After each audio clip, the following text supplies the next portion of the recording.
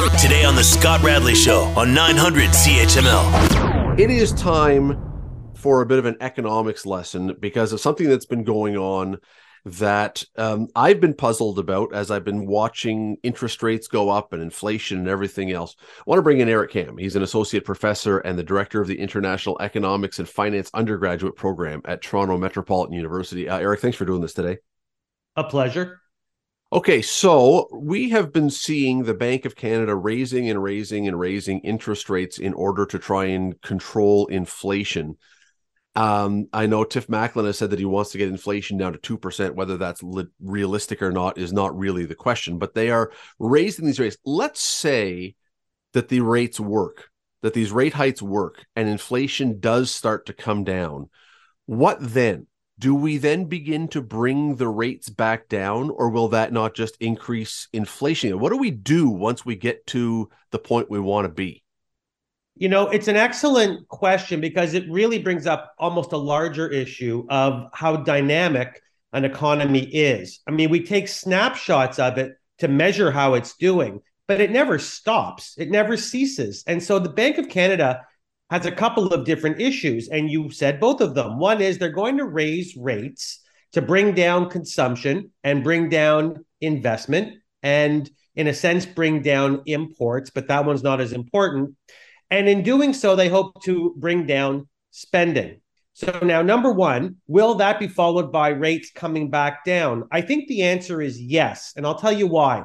I believe in history, and for about 30 years, the Bank of Canada did a wonderful job at keeping rates at approximately 2%, and we had some moderate, sometimes good, sometimes less good, but moderate economic growth. And I think that they realized that a really solid recipe for success is having interest rates low but positive. So I do think you're going to see them come back down when they can come back down. But to your point, what happens if they go up a little bit too much and spending comes down a little bit too much? Well, then we end up, number one, in a recession. And why do we end up in a recession? Well, as to your point about a lesson, real GDP is just the sum of all spending. So if the sum of all spending drops too far, real GDP may fall too far. That's number one. And number two, we have to worry about the one market, Scott, that hasn't been hit yet. We haven't hit the labor market. And it's probably impossible to believe all this inflation isn't eventually going to decrease employment. So here's the Bank of Canada in my long-winded explanation saying they're kind of holding on for dear life because they do want the economy to downturn, but not downturn so far as that it presents a problem.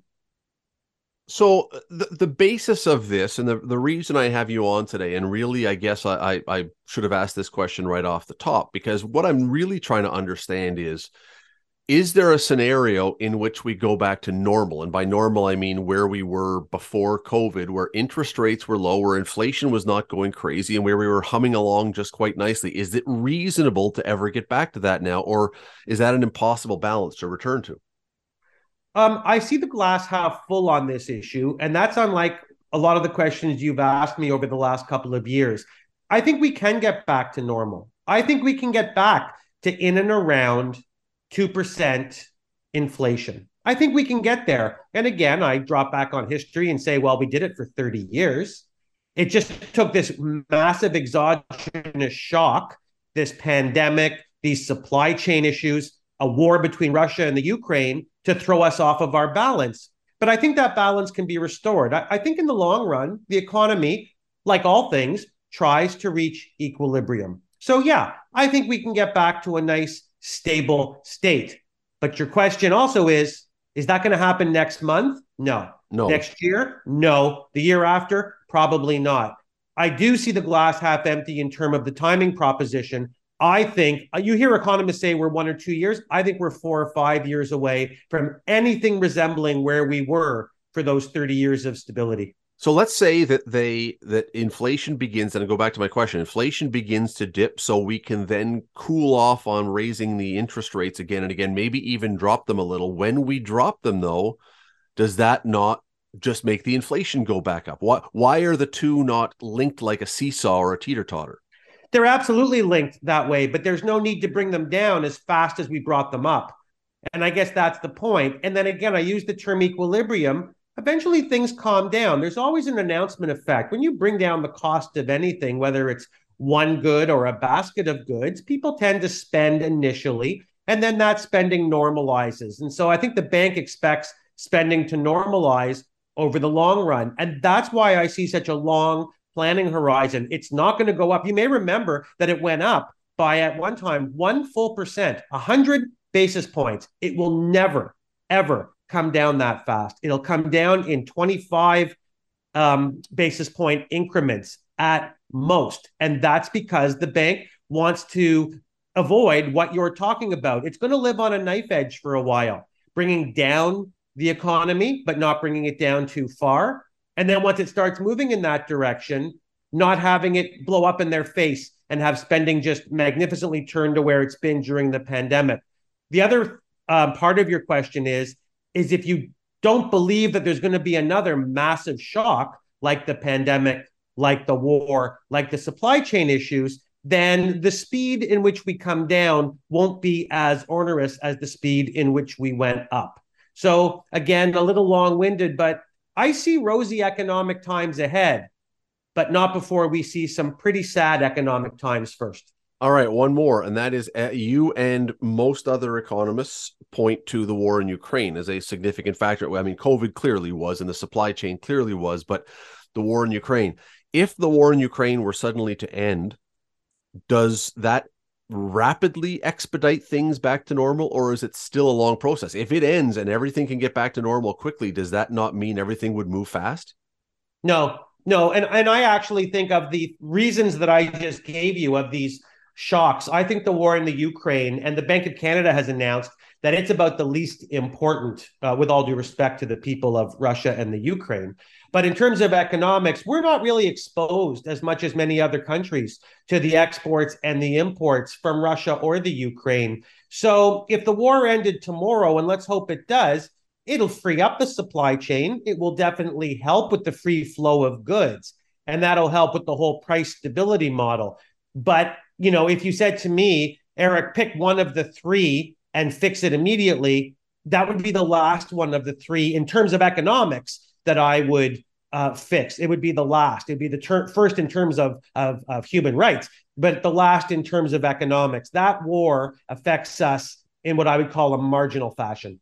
Yeah, and I left out so we've got the interest rates that are being factored in. We've got the inflation that we're trying to balance it off. And the one thing, and you mentioned it, and it's kind of depressing, is that really the truth is, in order to try and handle all these things, we need to have an impact on employment. Nobody wants to see anybody lose their job, but that's an inevitability, isn't it? If we're going to balance everything, it's inevitable. It's an absolute inevitability, and there's two inevitabilities that I see. They've taken the bottom out of the housing market, and people think this has been severe.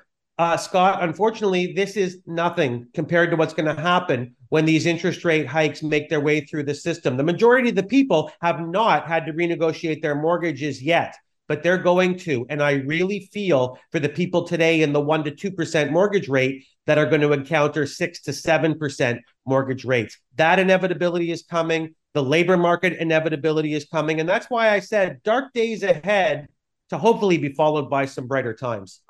Eric Kam, Associate Professor and the Director of the International Economics and Finance Undergraduate Program at Toronto Metropolitan University. We always love having you on. Thanks for doing this today. Always a pleasure. Stay healthy, Scott.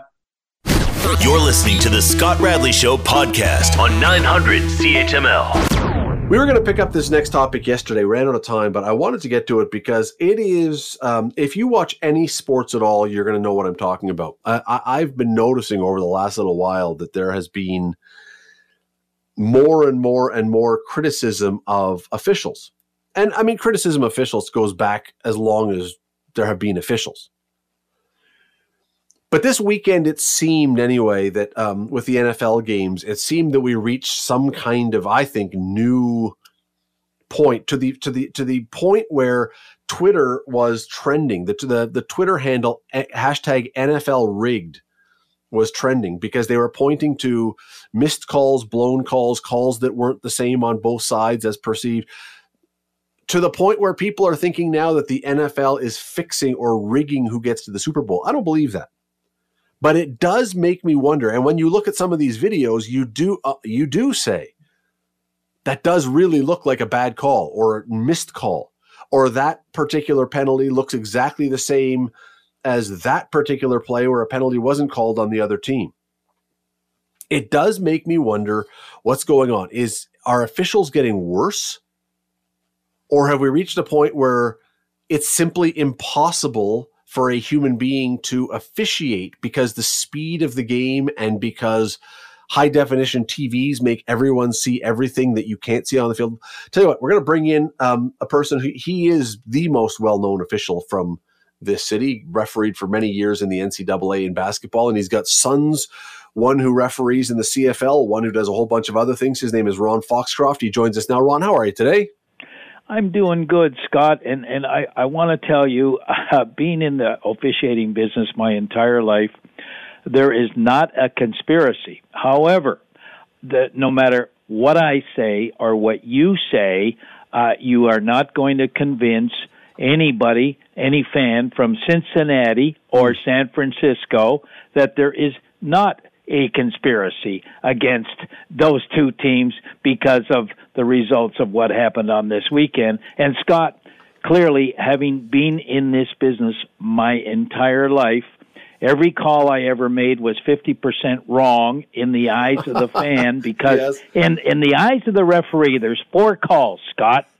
Correct, incorrect, non-call correct, non-call incorrect. However, in the eyes of the fan, there's only 2 types of calls. Good, when it goes in favor of their home team, or bad, when it goes against their home team. So there's that difference. And Scott, as I said, nobody, whatever I say tonight, nobody from Cincinnati or San Francisco is going to believe me. So anybody who watches sports know that athletes have good games, they have great games, and they sometimes have stinkers. That is the human condition. You are some days going to be great, and you're some days going to be not great. Is there any dispute? Would there be any argument that the same could not be said for officials, that you can have a bad day?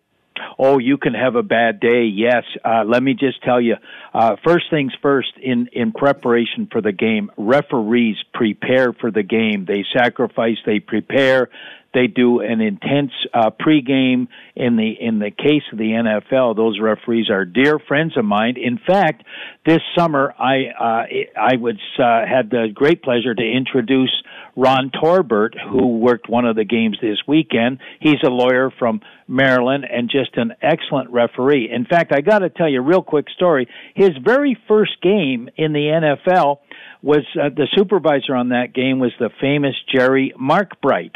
He took Jerry, the NFL supervisor, back to his home after the game, and wouldn't you know, Ron Torbert's dog bit Jerry Markbright. Now, there's a rule, the supervisor of referees, don't let your dog bite him, to the point where Jerry had to be taken to the hospital. But let me tell you, Scott, the one thing, the gut-wrenching thing about a referee in our mind, we never want to be the referee that makes an incorrect call at the end of the game that might decide the outcome of that game. Now, example, number 58 hit the quarterback for Kansas City, clearly an infraction. But you will never convince the Cincinnati fans that was a correct call. But I want to give credit to number 58 for Cincinnati. He fessed up. He said, I got to be better. And Scott, think about the referee that had to make that call. That was a 100% correct call, but a tough call, a gut-wrenching call, because and I know, it put them back. It would have, if they didn't call that, it would have put them back 15 yards, and the game-winning field goal would have to have been from the 55, 56, 58-yard line, which is a lot different than being from the 40-yard line. Now, the other thing I want to make a point, I got to give kudos to the coach for Cincinnati, because obviously that call, that play, did have an effect on the outcome of the game. And the announcer on the television said, "What do you think about that roughing, objectionable call on your player?" And he said something that I thought was classy. "No one play decides a game." That was classy because, Scott, you know and I know, it had an effect on the game, and he did not want to put his player under the bus. All right, let me ask you this, Ron, because I've got Twitter up right now, and I'm looking. In fact, because of our discussion, I typed in that hashtag that's been trending, NFL rigged, because some people are, saying this just proves that the NFL got who they wanted into the Super Bowl. And there was a play earlier in the fourth quarter in which a Cincinnati player near the goal line was out of bounds. Yep. And while he was out of bounds, he got hit. It looks very, very, very much like the one that was called at the end of the game on Mahomes, only this one wasn't called. So when you, as an official, and I know you didn't do football, but you apply this to basketball or whatever else, when you go into the dressing room and you then watch the highlights and you see one call where one official threw a flag or called a foul and another one where it's the basically same thing and a different official didn't call it, do both of you question your decision? You do. You do, and let me just tell you this, they go in at halftime and they'll look at the play and they'll discuss the play. And you know what, Scott? Officials make mistakes. They're human beings. And what I really respect these major leagues now, when there's a call that is so incorrect that it decides the outcome of the game, the leagues have decided that the public, the teams, everybody in the whole world deserves an explanation. And can I tell you the history of that, Scott? Back in 2002, your listeners would remember the Tom Brady tuck rule. There's just been a 30 for 30. There's an ESPN 30 for 30 just about that just played on TSN this week. Well, I was actually involved in the communication on that because it happened in Foxborough on a Saturday, and it decided the game, and the Tom Brady tuck fumble, which was not ruled a fumble for your listeners, it was ruled an incompleted pass. And famous people like played for the Raiders, Charles Woodson, Matt Afnick named his dog after Charles Woodson, and Damon Allen's brother, Marcus, played for the Raiders. But anyway, I was in Dallas at a National Association of Sports Officials meeting that day with Mike Pereira, who at the time was a supervisor of referees for the NFL. And we were in the lobby of the Dallas Marriott, and the commissioner of the NFL called Mike and said, "Get to St. Louis. There's a game in St. Louis. The public deserves an explanation for the tuck call on Tom Brady." So that was the start, Scott, back in 2002. I can't talk specifically about calls in the NBA, but I must say I'm an employee of the NBA, so I can't be specific. But this weekend, the NBA went public and said, in the game involving the Celtics and the Los Angeles Lakers, there was a missed call, an incorrect call, and the public deserves an explanation. So, Scott, there's no conspiracy, but I'll give you another example. There's so much technology, there's high definition, there's slow motion, there's fast motion, there's backwards motion, and so on. On that play, the first touchdown for Philadelphia Eagles, where the player caught the ball in the 6-yard line, he got up, and within 28 seconds, they snapped the ball again to negate anybody challenging that play. Well, then what did they show, Scott? I think you saw it in high definition, in technology, in slow-mo, in backwards and forwards and sideways and middle ways. They showed the ball had hit the ground and might have been ruled an incomplete pass. However, remember, Scott, the referee is right on the play. He has a good angle, and he's making the call in full speed, in live speed, which is really, really fast. We're sitting in our living room, looking at it in 14 different angles, high definition, slow-mo, fast-mo, and everything that you can imagine with social media and all that stuff that I do not understand. And we're sitting there after we watch it 17 times in slow motion, and we're making a decision, and it went against the team that we were cheering for, so therefore we conclude there's a conspiracy and it's a bad call. But all right, it's a gut-wrenching feel for the referee, Scott. And I just got to tell you this. I missed a call 30 years ago in triple overtime, a goaltending on a final buzzer in Kentucky. It decided the game, and I still have nightmares about that call. Gut-wrenching nightmare. So, the referees, they're working hard, they're highly trained, but there has never been so much scrutiny, accountability, and I'll be honest with you, we as referees, we embrace that.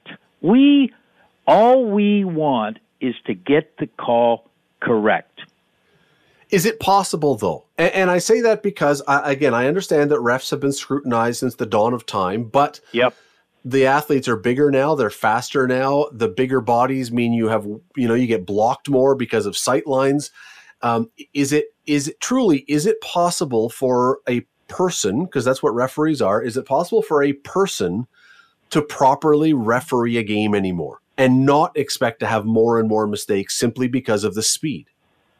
Well, the speed, the technology, and everything, the accountability, is it possible? Yes, it's possible. They've tried to increase the game. They've tried to improve the game. The NCAA colleges have gone to 8 officials. The NBA, when I refereed, it was 2 officials. I missed a call in the gold medal basketball game. Adrian Dantley got a broken nose, and I missed the call. There was no technology then. There was no replay. And Jim McKay from ABC simply said, the referee from Canada missed the call, and the game went on. But back then, Scott, it was a 2-person game. So in our case, basketball, we've gone to 3 officials. NCAA football have gone to 8 officials. I would expect possibly the NFL and the CFL have gone to, will go to 8 officials. But the other thing, Scott, I keep hearing controversy about the referees in the CFL aren't as good. I think, and I'm biased, the 40 referees in the CFL are as good as any refereeing association on the planet. They do one heck of a job. And remember, they don't have the budget or the pay that they get in the NFL. But, Scott, there's no conspiracy. Everybody's doing the best they can. And you asked the blunt question, is the game just too big? Are the players just too big, too fast, too skilled? Possibly. I mean, they're really amazing, finely tuned athletes moving at the highest of speed. I'm not denying that it isn't a difficult thing. But, Scott, in an NFL game, let's say there's 150 calls. In an NBA game, there's 150 calls. We're getting 92% of the calls correct, refereeing at full speed. I've often wondered in recent years anyway, and I'll use hockey as an example because hockey seems to be one where this could work, I would think, quite easily. I've often wondered why they don't add a referee upstairs watching the game by TV. And so because it's a different view from on the ice. On the ice, you can be blocked. Up above, if it's a guy trailing the play, that a referee turns his head for a second, that person upstairs could see it. I've often wondered why we don't. I'm not talking about everything replay. I'm talking about, but someone who can see it from a very different vantage point. Scott, you're a pretty smart dude. It sounds like you've done your homework. This year, there's a new system in the NFL. It's called replay assist. And the referee has a microphone in his ear, and every once in a while, in a very, shall we say, serious situation, there's a referee on a screen with a technology that is called the referee assist. And if something is obviously missed. And I'll go back. You remember the Los Angeles Rams, New Orleans non-call on the pass interference. If the and you remember how serious that was. Like it was it decided a playoff game. They simply missed the call. And I believe the NFL owners decided on this new system of referee assist. And I really believe if the system had been in place, called the referee assist, they would have jumped in with their microphone to that white hat head referee and said, hey, we got to take a look at that. And he would have gone over to the screen, into the replay booth, talked to New York, and probably there would be a different outcome. Now, I'm not too sure of that, but Scott, that would be a great idea in the NHL, in all the major leagues, to have this referee looking at this high definition screen from an angle up above the field of play, or the court, or the ice, and so on and so on. And I think in the pro leagues, where there's so much talent moving at high speeds and so much money, Scott, particularly now that gambling is legal, it seems, everywhere on the planet, and there's a lot of money changing hands. So I think this referee assist is great technology and an amazing idea, because it is a very difficult thing. My sport, basketball, is really, really tough to referee, and it's almost to the point where we're considering going to four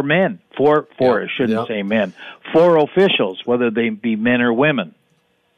Okay, so I want to go back to where this whole thing started from, because there are a lot of people. I mean, that NFL rigged, hashtag NFL rigged, there are tens of thousands of tweets about this. So there are clearly people who believe that something is awry. I don't. I think if there were missed calls, there's missed calls. I don't believe the league has called down to the officials and said, hey, make sure this team gets in. However, and I know this is an awkward question for you because you do work for the NBA, and I'm not going to ask you for specifics, but a number of years ago, the NBA did have an official that got himself in trouble, and we all know the story of Tim Donaghy. We're not talking about his situation per se, but how much does it hurt all officials to have that one example that people can keep going back to and say, see, it happens. And it almost gives credence to those who say, well, look, it does happen that things are rigged. How much did his story hurt every official? It hurt our industry, Scott. I'm really, really glad you brought that up, because I know Tim Donaghy. His father was my officiating partner. He was an amazing man, an amazing referee. But I'm going to tell you, the Tim Donaghy situation has done so much harm to our industry. It happened 10 or 15 years ago, and our industry is still recovering because, like I say, there's people out there, no matter what you say or I say, when their team loses, they're going to come back and say there's a conspiracy. All you referees are cheaters. And this was the proof. Proof. Yeah, the Donaghy thing, a lot of heads rolled over that, Scott. It was a very difficult. But you know what, Scott? There's bad apples in any industry. I mean, just because Tim Donaghy got caught and it was a terrible situation. But you can say that about any industry. You can say, one trucker doesn't mean everybody in the trucking industry is bad. One grocery store owner, if he's bad, doesn't mean every grocery store owner is bad. You know what I mean, Scott? 100%. But there are certain industries, Don, where it seems to stick. When I can't remember his name, Jason something, who was a reporter for the Washington Post, made up all kinds of stories for, that's proof that the media is corrupt. When one referee accepts bets on gambling, that proves that every referee is potentially corrupt. I mean, there are certain industries where it seems to stick a lot more, and yours is one of them. Well, that was one of them because of the Donaghy situation. And I'll tell you right now, Scott, you've really hit a sensitive thing. I went into the Scotiabank Arena the other day, and worked the game, and Toronto lost, and I left the arena to go into my car, and a couple of guys came up to me and looked me in the eyes and said, all you referees are cheaters. And Scott, no matter what, their team lost, and they think they lost because all the referees are cheaters, and we are not going to say anything on this planet that's going to change their mind. But I want you to know, Scott, there's never been more scrutiny. There's never been more challenging to try and referee. The players are bigger. They're faster. They move. There's so much technology. There's so much accountability. And believe me, the other thing, Scott, all these referees in the NFL and NBA and NHL, they are accountable.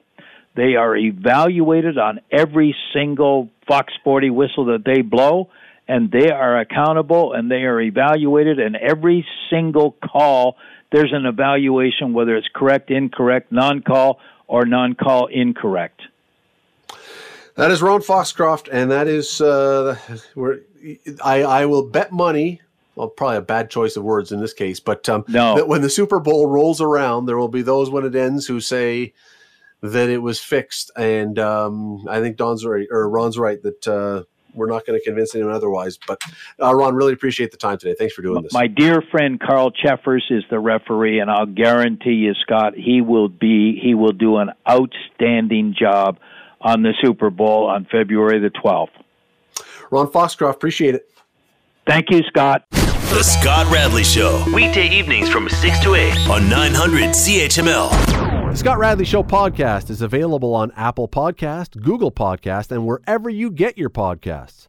I'm Scott Radley. Thanks again for listening, and do not forget to subscribe to this podcast. It is free. You will never miss an episode, and also be sure you rate us and review us. Whatever you think of us, we'll take it. Thanks for listening.